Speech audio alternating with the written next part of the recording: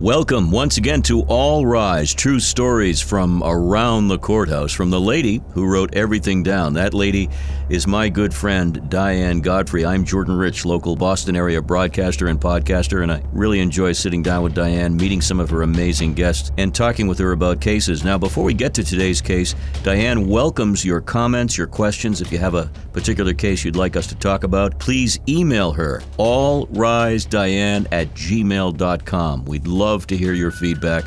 We'd love to hear your reviews. Again, allrisediane@gmail.com.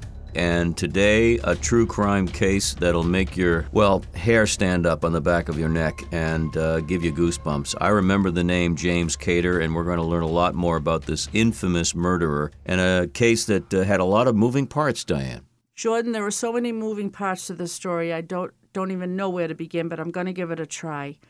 The name of the poor young lady that was murdered, her name was Mary Lou Arruda.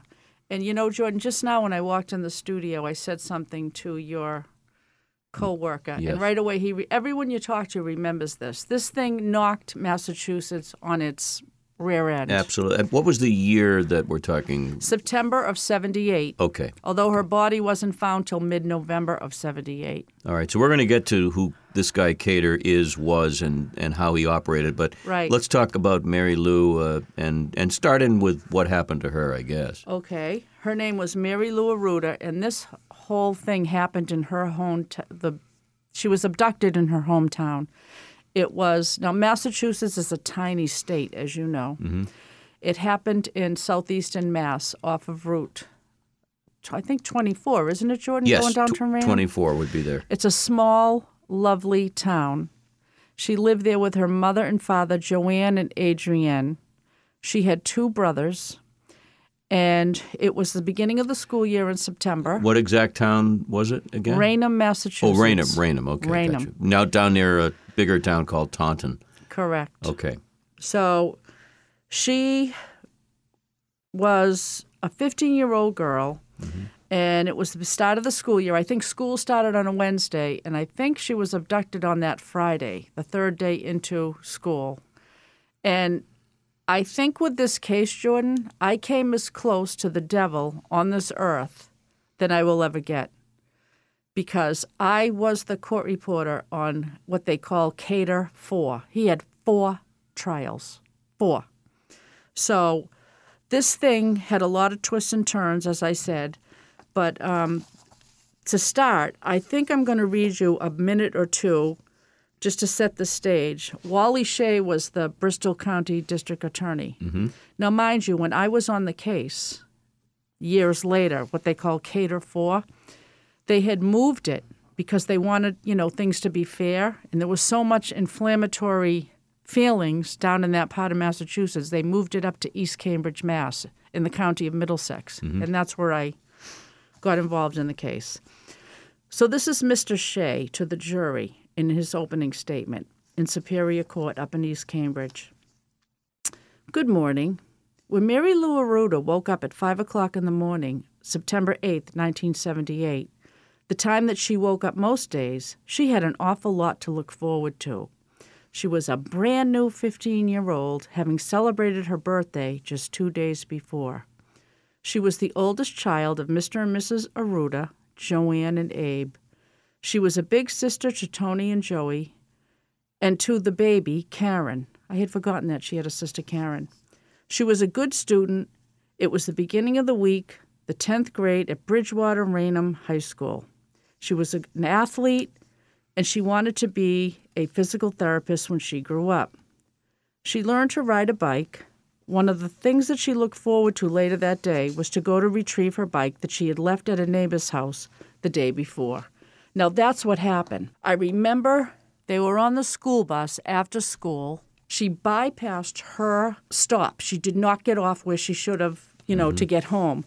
I remember the testimony was she gave her books to her older brother and said, I'll be home. I'm going to get my bicycle. And I believe her friend's name was Josie Oliveri. She went down to Josie's house, and she grabbed her 10-speed. How 70s was that, 10-speed? Right. Orange, mind you. Of course. They kept that all those years. It came in as evidence. They brought the bike right into the courtroom. But anyway, she went to Josie's house. I think Josie was watching like a soap opera or something. They talked. And another kid showed up, another neighborhood kid. And he was a newspaper paper boy. You don't even hear that anymore. Who the heck delivers papers? But how innocent they all were. He passed out lollipops, and they talked, and they ate lollipops. Can you, how innocent, really? So I think she had her lollipop when she was abducted. They found a lollipop stick near her bike. But anyway, she said bye to Josie and said, I'll see you. They were cheerleaders. I'll see you later tonight at practice.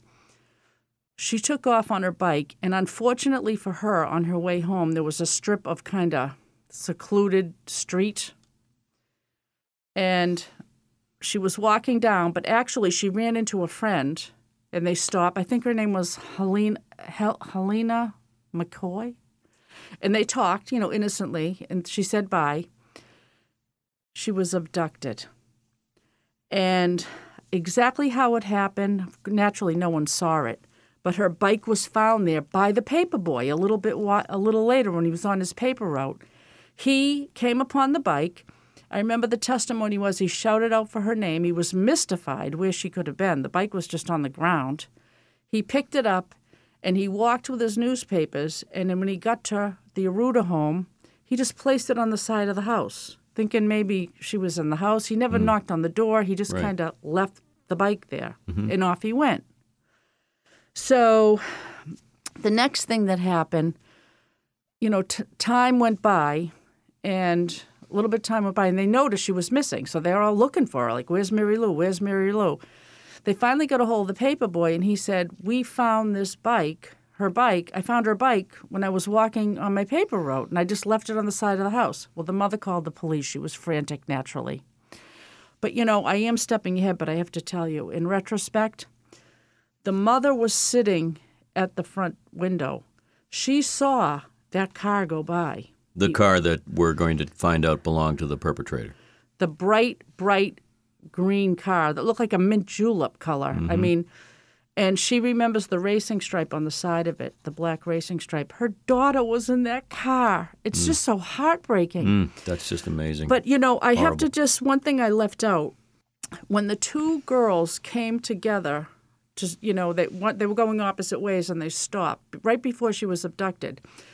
The girl that was not abducted, Helena McCoy, ended up telling the police that as they stood there, they saw two odd things.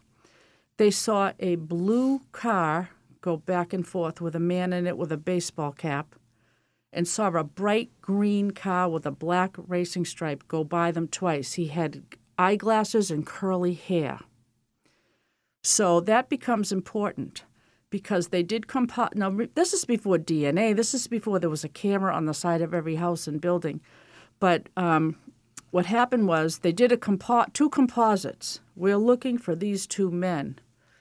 Well, the man in the blue car, can you imagine this, Jordan?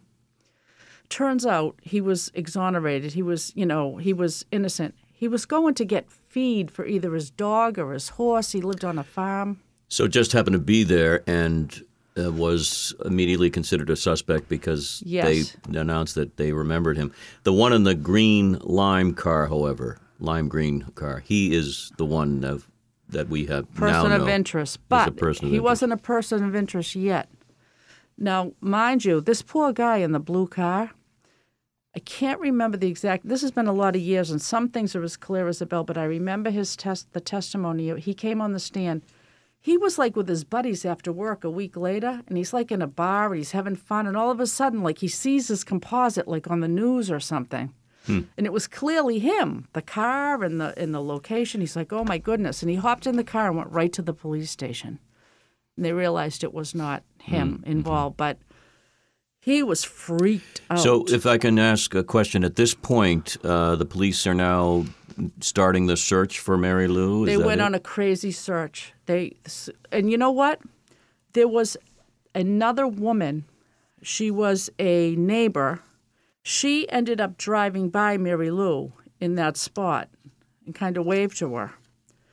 So, and after this happened, people started to come out of the woodwork. There was another mother. She was on her way to either pick someone up or something, and she saw a man with, black, eyeglasses and curly hair in a bright, bright green car. Almost cut her off. He pulled out of somewhere, and she took note of it. She's like, whoa, what's that? So even though it was so-called secluded, it wasn't that busy an area, a lot of people had a lot of visual contact with what turned out to be the prime suspect. Yes. Okay. I just wanted to say that the name of the street that Mary Lou was abducted on was Dean Street, and the portion of Dean Street where she was abducted was a dirt road. It wasn't a dirt road, but that small portion where she was, it was kind of a secluded little portion of the road. So they looked for her. It was a nightmare, needless to say. And Jordan, can I tell you something? That Arruda family, the way that they conducted themselves in the back of that courtroom, what class acts. Lovely people. And Jordan, you can't put a limit on, grief. If you ever saw the grief in this woman's body, she exuded, there's no words to tell you the grief of this poor mother. I've never seen it. It has stayed with me for years. And for those of you who are listening in the New England area and you're of a certain age, you know the name Mary Lou Arruda and you know the name James Cater. This is one of the most celebrated cases. We haven't just scratched the surface yet, but how long was she actually missing, and when and how was she discovered? Well, she was missing for 2 whole months. Can you imagine the torment of that family? Was there ever a phone call made, a ransom request, or any? Nothing. Nothing, okay. Although, now it's November 11th, fast forward November 11th, Freetown State Forest. It's about, I think it's 18 miles from Raynham. Mm-hmm. 2 kids out on dirt bikes. One kid kind of looks, and he sees, you know what, they thought it was a Halloween prank because Halloween had just passed. Yes. They weren't even going to explore it further. They went close to what they thought may be a prank, and it was her tied to a tree. And I do remember the testimony. This sick individual, I'm going to watch my language here. I want to call them worse things, but okay. Whoever left her there, which it turned out to be Cater, took all her personal effects and made methodically a semicircle around the front of the tree. Her handbag and her different things he put all around. Some kind of odd, bizarre ritual that a sadistic killer... Absolutely. Yeah. Now, was she clad or was she wearing clothes? The body had been decomposed by then. Yes, anyway. But you know what? He had taken a bedspread. I'm not sure it was a bedspread. I thought it was twine or a bedspread. But whatever he did,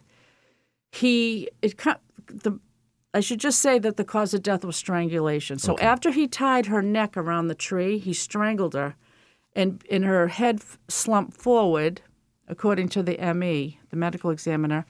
And as 2 months went by, her head fell off her body. So her head was found by the body. Oh, my gosh. By her personal effects that were perfectly put in a semicircle. We're talking about a gruesome case. Was she sexually assaulted as well? It turns out he tried to, but was unsuccessful. That says a lot, doesn't it, about this individual? So here you are, November, and they discover the body. Horrific discovery. I'm sure those kids were traumatized at some point. And take us from that point where the investigation really takes off. What's going on? Okay, so she's found, and they ended up getting – now, there's no DNA, obviously, but they end up – I do know that when they went to back, the paper boy told the cops right away where they found – where he found the orange 10-speed. They found the lollipop stick. They found Benson and Hedges cigarette butts scattered about. And the most telling thing was footprints and, in the shoulder of the road, tire track impressions. But it was a unique tire track impressions.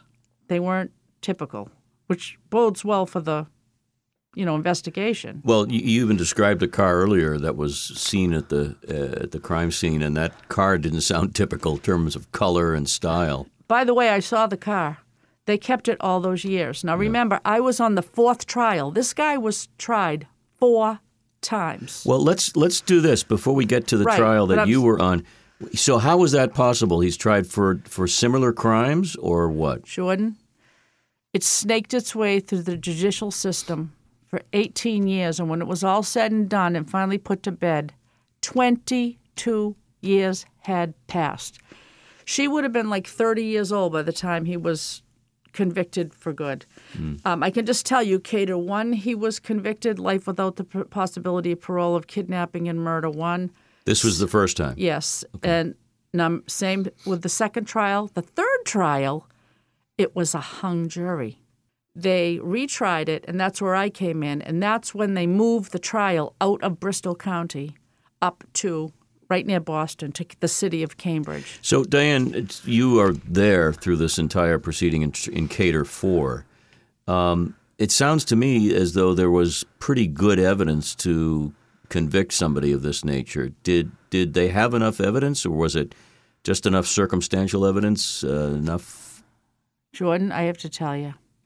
First of all, his lawyer was Joe Krowski. I love Joe Krowski. I consider him a good friend. I think he's the most fun guy going. I think he's a tremendous lawyer. But when I did this trial, I knew who Joe was. I wasn't really friends with him yet. But I have to tell you, to this day, I have invited him on this podcast, and he's all for it. The only reason he hasn't been on yet is he's out straight busy. But I want him to come on because I said to him, Joe, I love you. You're my friend. But here's where we part company. This guy was the closest thing to evil that I have ever encountered. And he said to me, there's a lot of things you don't understand about this case, Diane, a lot of things that the judge ruled that couldn't come in. He is innocent. Now, Joe has no reason to still defend him because Cater is dead. He died in prison in 2016. Mm-hmm. But I still invite Joe to come on, and I think it would be fruitful.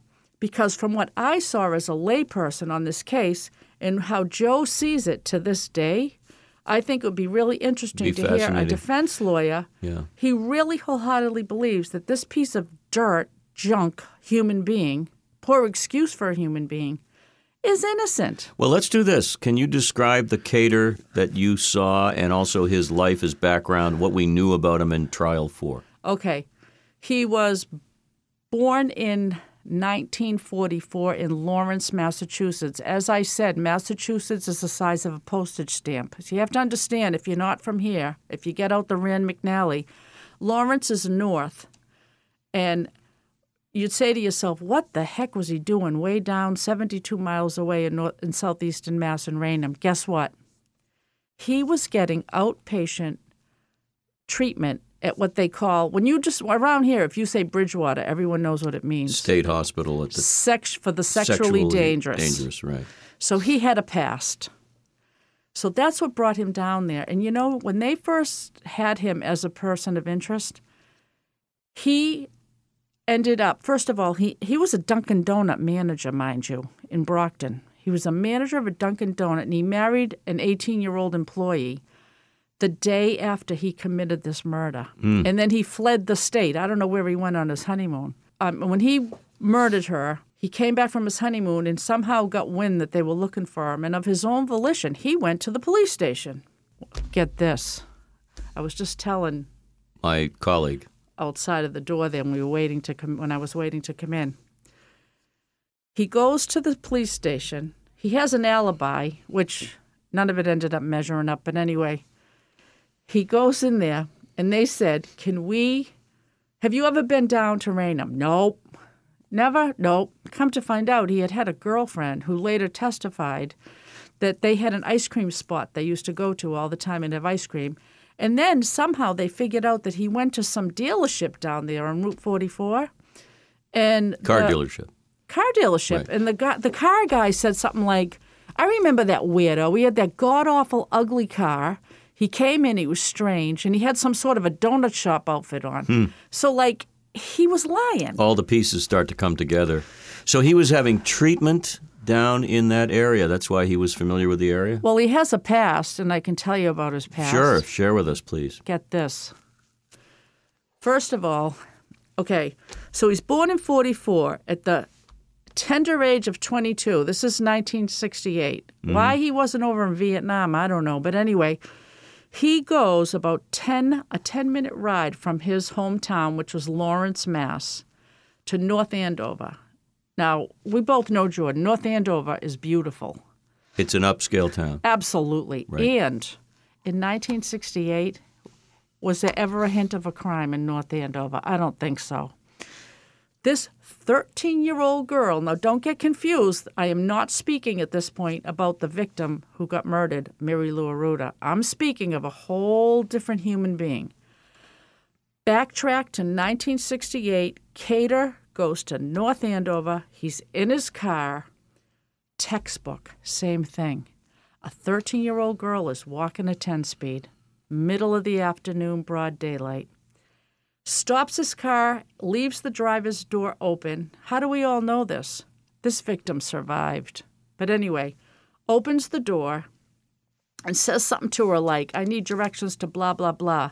She steps forward innocently and starts to tell him how to get there. He puts his hand over her mouth, throws her in the car, keeps her on the floor of the passenger side, drives 30 minutes to some local forest, forces her out of the car, marches her into the woods. He's behind her, and you know what he does? Takes a tire iron and splits the back of her head open as they're walking. She survived?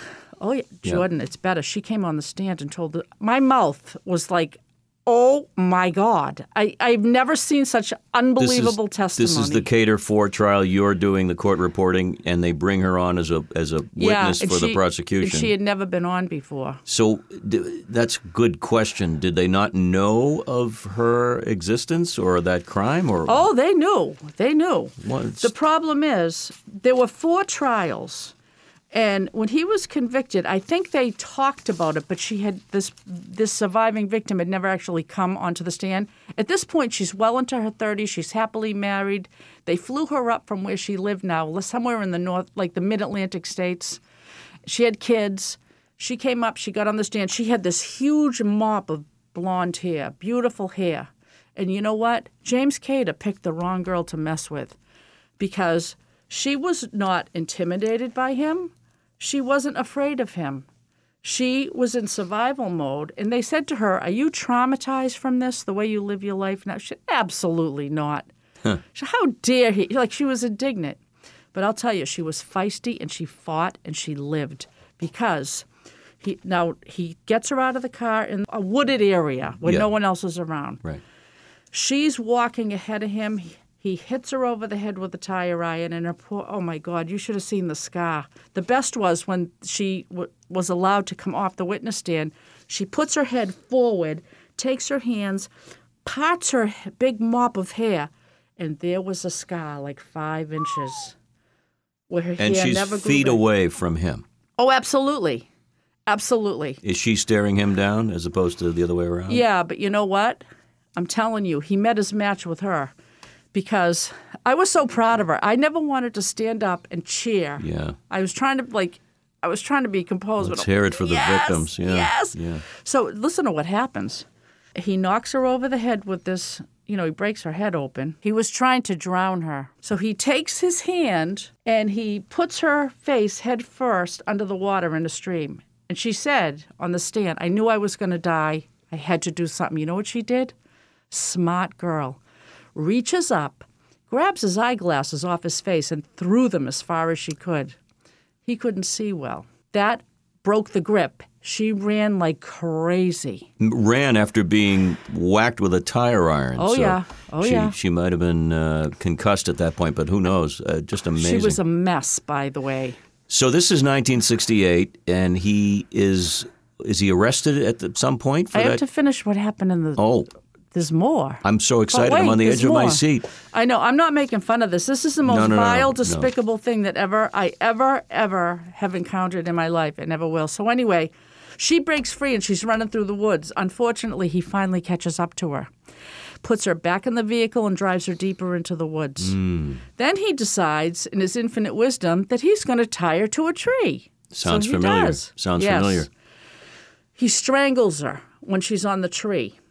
He has a something around her neck. He tied her, she's totally on the tree, but he put some sort of, I don't know if it was twine. I think this was the bedspread. Okay. She got the bedspread, I think. And now she's on the tree. She passes out. He thinks she's dead, and he leaves. Some time goes by, and she comes to. She wiggled and got herself free of that tree. Now she's got to get out of the forest. Jordan, she starts running and running.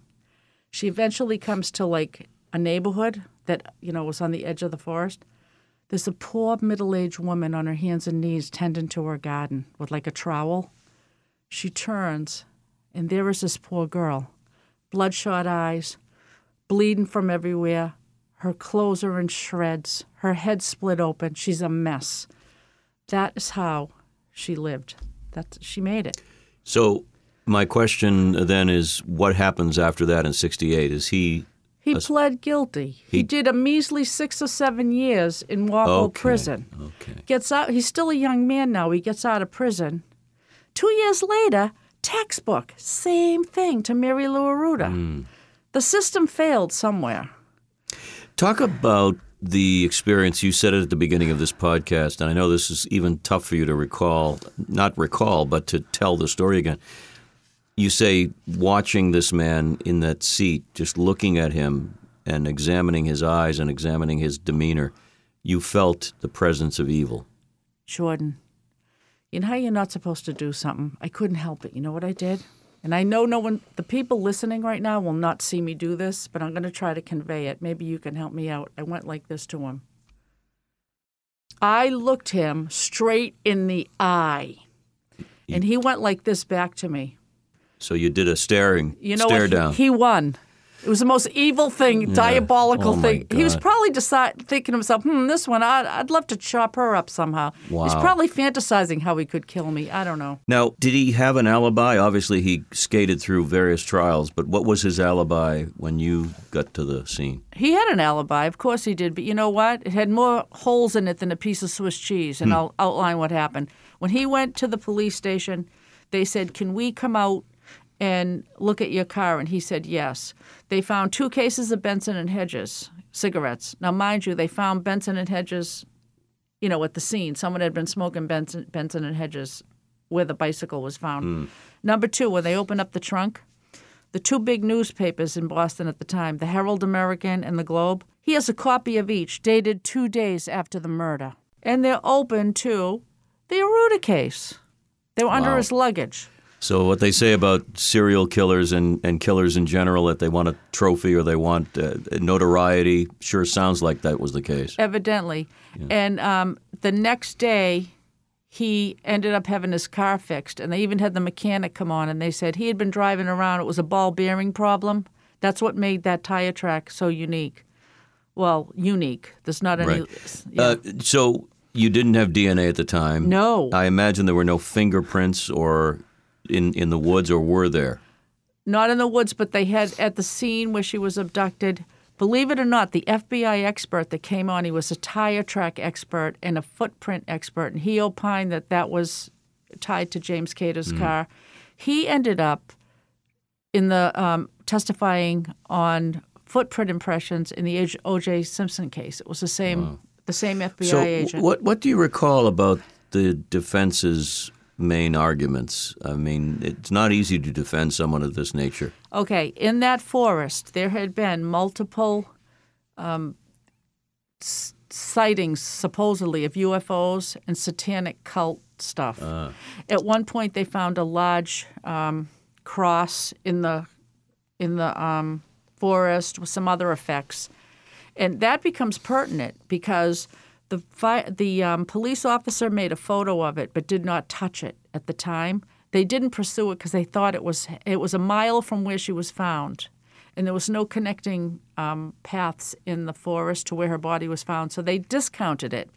But at one time, when Cater did an appeal, I forget which in the Cater 1, Cater 2, or Cater 3, he ended up saying that they should have, I forget, with something to do with they didn't pursue it enough or whatever. That it was a lead that they ignored, that kind of thing? Or something like, I don't want to misstate it, but it might have been something like they should have kept the evidence. But the ruling from the court was it wasn't evidence. The police never touched it, so it wasn't incumbent upon them to retain it. So it was a crazy thing. Wow. And also, another part of this case I didn't tell you about is after this whole thing came to light that she had been abducted, they hypnotized a lot of the witnesses that had seen this car to try to, get more information. And that was his, it had some traction to get another trial. To say that this is mumbo jumbo and Yes. this is not something that we can take seriously, does lawyers But the best charge? is there's two coincidences, and then I'll tell you the alibi. The coincidences are right near 9/10 of a mile from Freetown State Forest at 4:30 that day. He came to like a four-way stop. As luck would have it, somebody that was kind of friendly with him saw him. Like, you know how you come to a stop? Mm-hmm. And the guy testified, he said, wow, that was Jimmy Cater. I just went by him. What's he doing down here? And the guy was coming home from work and just drove away. Thought nothing of it. But when this all happened, he recalled seeing him in the vicinity at the right time near that forest. Number two, there were two women that were coming in and out they were unloading their car at like an American Legion. They looked across the street, and there was a bright green Opel with a racing stripe sitting there. And one of the women paused for a minute. She thought it might have been someone she knew. That's why she gave it, thought. And then she said, oh, that's not so-and-so. And they kept unloading the car because they were having some sort of an event there. I think it was a christening or a baby shower or something. So he was down in that area. But the best is the alibi. Get this, Jordan. He told the police that he went to pick up dry cleaning at Anton's Cleaners. He never stopped there because it was too busy and he couldn't get a parking space. According to the Anton Cleaner people, they testified or gave a statement. I can't remember if they actually came on the stand. They probably did. They said at that time of day it's dead. They said he never came in there. He could have gotten his cleaning lickety-split. It was dead at that time of day. There's number one. He says that he went into a Friendly's sandwich shop at 4:15 p.m. And for those of you not familiar with Friendly's, it's just that, a sandwich shop and an ice cream shop. He was a regular there. They got the manager to come on the stand, and she said he had a nickname. They called him behind his back, Coffee Man, because he never ate. He just drank coffee. She says she remembers distinctly that he was never there that day because a week earlier he had been in Friendly's and he did something to one of the employees. He said something like sexual, off color, and I don't know if he actually grabbed her, but it put the employee in fear. And the manager was waiting for him and knew he'd be in because he always came in. He never ate. He told the police, James Cater, I had a coffee and a sandwich. He never ordered a sandwich in there, ever. Then he says he was at Bradley's department store buying a wedding gift, a blouse for his wife, as they were going to get married the next day. This is at 5:45 p.m. Now, let's think back to 78. Remember the cash registers? Of course. It's not like now. I mean, but this is how they disprove that. It was primitive by today's standards, but they got the slip. He still had the Bradley slip, but the thing was, there was no time on it, but it had the cashier number on it. The cashier never punched in and got to work till like 6:30 p.m. that night. Got him. Now, the best is, he said he was going on his honeymoon the next day, so he went back to his store that he managed, the Dunkin' Donuts, at 6:15 p.m. to just say, last minute check of things and have see you next week. The people that work at that Dunkin' said he never showed up till 7. But here's the most telling thing. I don't know if he was stumata, as they say in Italian. He had an appointment with a man. The man had said to him, I'm coming at like 5 o'clock to your house to deliver your sofa. The man couldn't lift the sofa alone, so he went in the house and sat with James Cater's girlfriend till I think 7:30 at night, waiting for him. And he kept saying, I have to get the sofa off my truck. I can't lift it alone. He waited over 2 hours for him, and Cater never showed up. He finally went outside, and like a neighbor was walking by, a young guy, and he said, can you just give me a hand? He said he was so disgusted, with James Cater never called. He and the guy, the guy walking by, they took the sofa. He said, I just plunked it on the sidewalk in front of his house and drove away. So lots of holes in his argument. What was his reaction when the guilty verdict was handed down? If he had a strong reaction, I clearly would have remembered. But I know he got convicted of first-degree murder and kidnapping, life without the possibility of parole. And what about the family and the victim statements and things like that? Do you recall those? Jordan, I don't. I just know that they were the loveliest people that you can ever imagine. So he died in prison of cancer and 2016. 2016, so he is no longer a threat to anyone, but it still stays with you, this case. What about remembering the victim in her community? This is awesome. There's a soccer field in Raynham, Massachusetts named after her, and I don't know how it came about, but there's now a yearly day. It's like a tribute to her. I think it's called like Child Safety Awareness Day. And I guess they fingerprint every kid in the town. And, it's a day to, remember her, honor her memory. Make everybody safer. In this case, it took 4 times, but he was finally put down. Does that make you feel, does that exonerate the system, in your opinion, or should they have been more I think they followed intent? The law, and that just goes to show in this country how many rights we have. There's a lot of legalese, and if you have any interest, I'm sure you could look it up. But I know that all these appeals, and then the third Cater 3, as it was referred to, that was a hung jury, so he almost got off. But after this was all adjudicated, said and done, and he was going to get, there was 0 chance. He hit a dead end. You know what he did? He appealed to the Supreme Court of the United States and asked them if he could be heard. I can't never say this word. I can't get it around my tongue. Certiorari. There was a certiorari motion, I believe. Denied. Yeah, no, I can't see any court, Supreme or otherwise, giving this man at this point, with all the chances that he had. So he never issued a statement of regret or You kidding apology? me? He maintained his innocence. So the day he died, it's unbelievable that a young, healthy girl did not die of natural causes. She died at the hand of a sick stranger. And as a court reporter aside, I'm going to tell you this.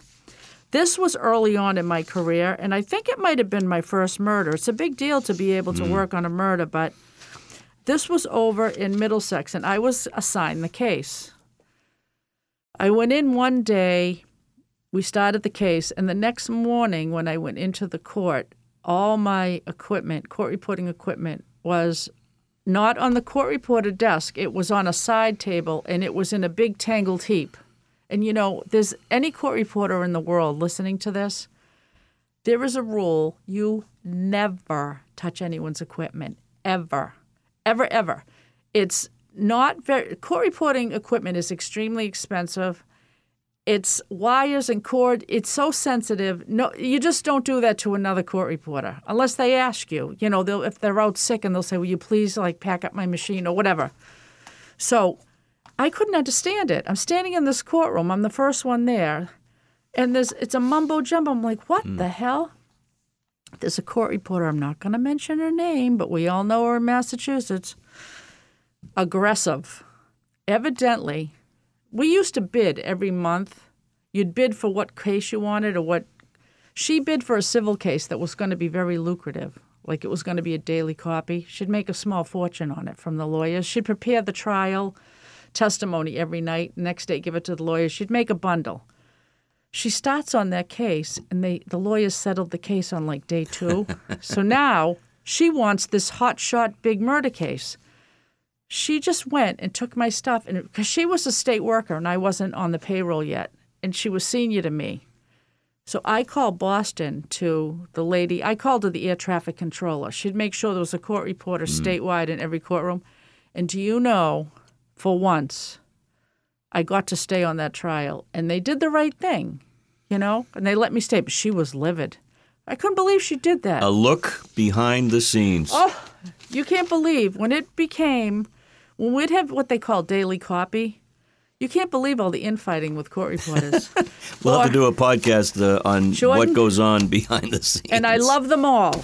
I love all the court reporters I worked with. But, Jordan, there would be cat fights over someone would think that this one got a better courtroom or a better trial, or you're shopping around for this and you're a money-hungry it was endless. Well, I must say, in this particular episode, I think you've done more prep than in previous ones in terms of paperwork and documentation, because it was such an important trial. And it was, by the way, covered nationally, too, if I'm not mistaken. I'm sure it was. There were Jordan. Media reports all over the country about this one. How despicable.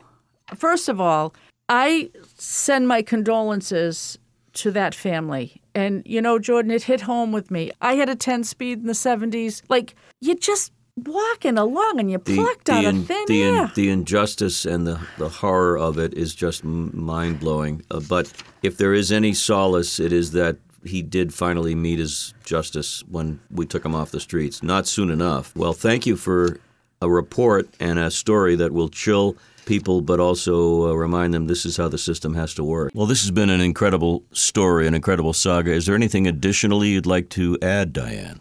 Well, Jordan, I can't get my mind around the fact that he had prior bad acts, and I can't believe this guy was out on the streets of Massachusetts. I already shared with you what he did to that poor woman that survived up in Andover, Mass., where he knocked her over the head with the tire iron, that. But in addition to that, he did a crazy thing. Around that time, he went into a cemetery. He approached a woman that was at her husband's grave, and he had the leg of a chair in his hand, and he whacked the lady with it and tried to assault her. And he was unsuccessful. And secondly, there was also another incident he was involved with. Was he ran a female in her vehicle off the road and tried to abduct her. So this was a really dangerous guy that was just running awry. Talk about true crime. This is probably the greatest example of true crime. It's real and it's so scary. And there was one other thing that really hit home with me in this trial as I sat there. I forgot to share with you. All of a sudden, one day during the trial, the prosecutors came in, people from their office, carrying the actual tree that Mary Lou had hung from. They had saved it for 25 years. And when it got up to the front of the courtroom, I was shocked. It was such a graphic piece of evidence. It was encased in her blood. There was blood all over it. And all I could think of was Abraham Lincoln. Remember at the Ford Theater when they bring you in to see the coat that he got shot in? Yes. All these years later, his blood is on the coat. That's all I could think of as I looked at the tree, that her blood survived 25 years. And it was just the saddest thing to see this big, huge tree they cut down and lugged it all the way into the Cambridge, Massachusetts courtroom. And you know what, Jordan? I still want Joe Krowski, if he is so inclined, I still extend the invitation to him. There's no reason to think he won't come on. The only thing that's holding him back is he's out straight with work. I would love Joe to come on and tell me the flip side of how he sees this case. He's welcome anytime, right? Yes, right. Absolutely. Thank you, Diane. You're welcome. Bye-bye. This is Diane Godfrey. This podcast is meant for entertainment purposes only. If you need legal representation, please consult an attorney. I do not have a law degree. Over the years, many people have contacted me seeking legal advice. I am not qualified to dispense any legal advice. Before we close the courtroom door on this podcast, we remind you that All Rise with Diane Godfrey is available on all podcast platforms. We invite you to subscribe, download, rate, and review this podcast. You've been listening to All Rise with Diane Godfrey. True stories from inside the courthouse from the lady who wrote everything down. Case dismissed.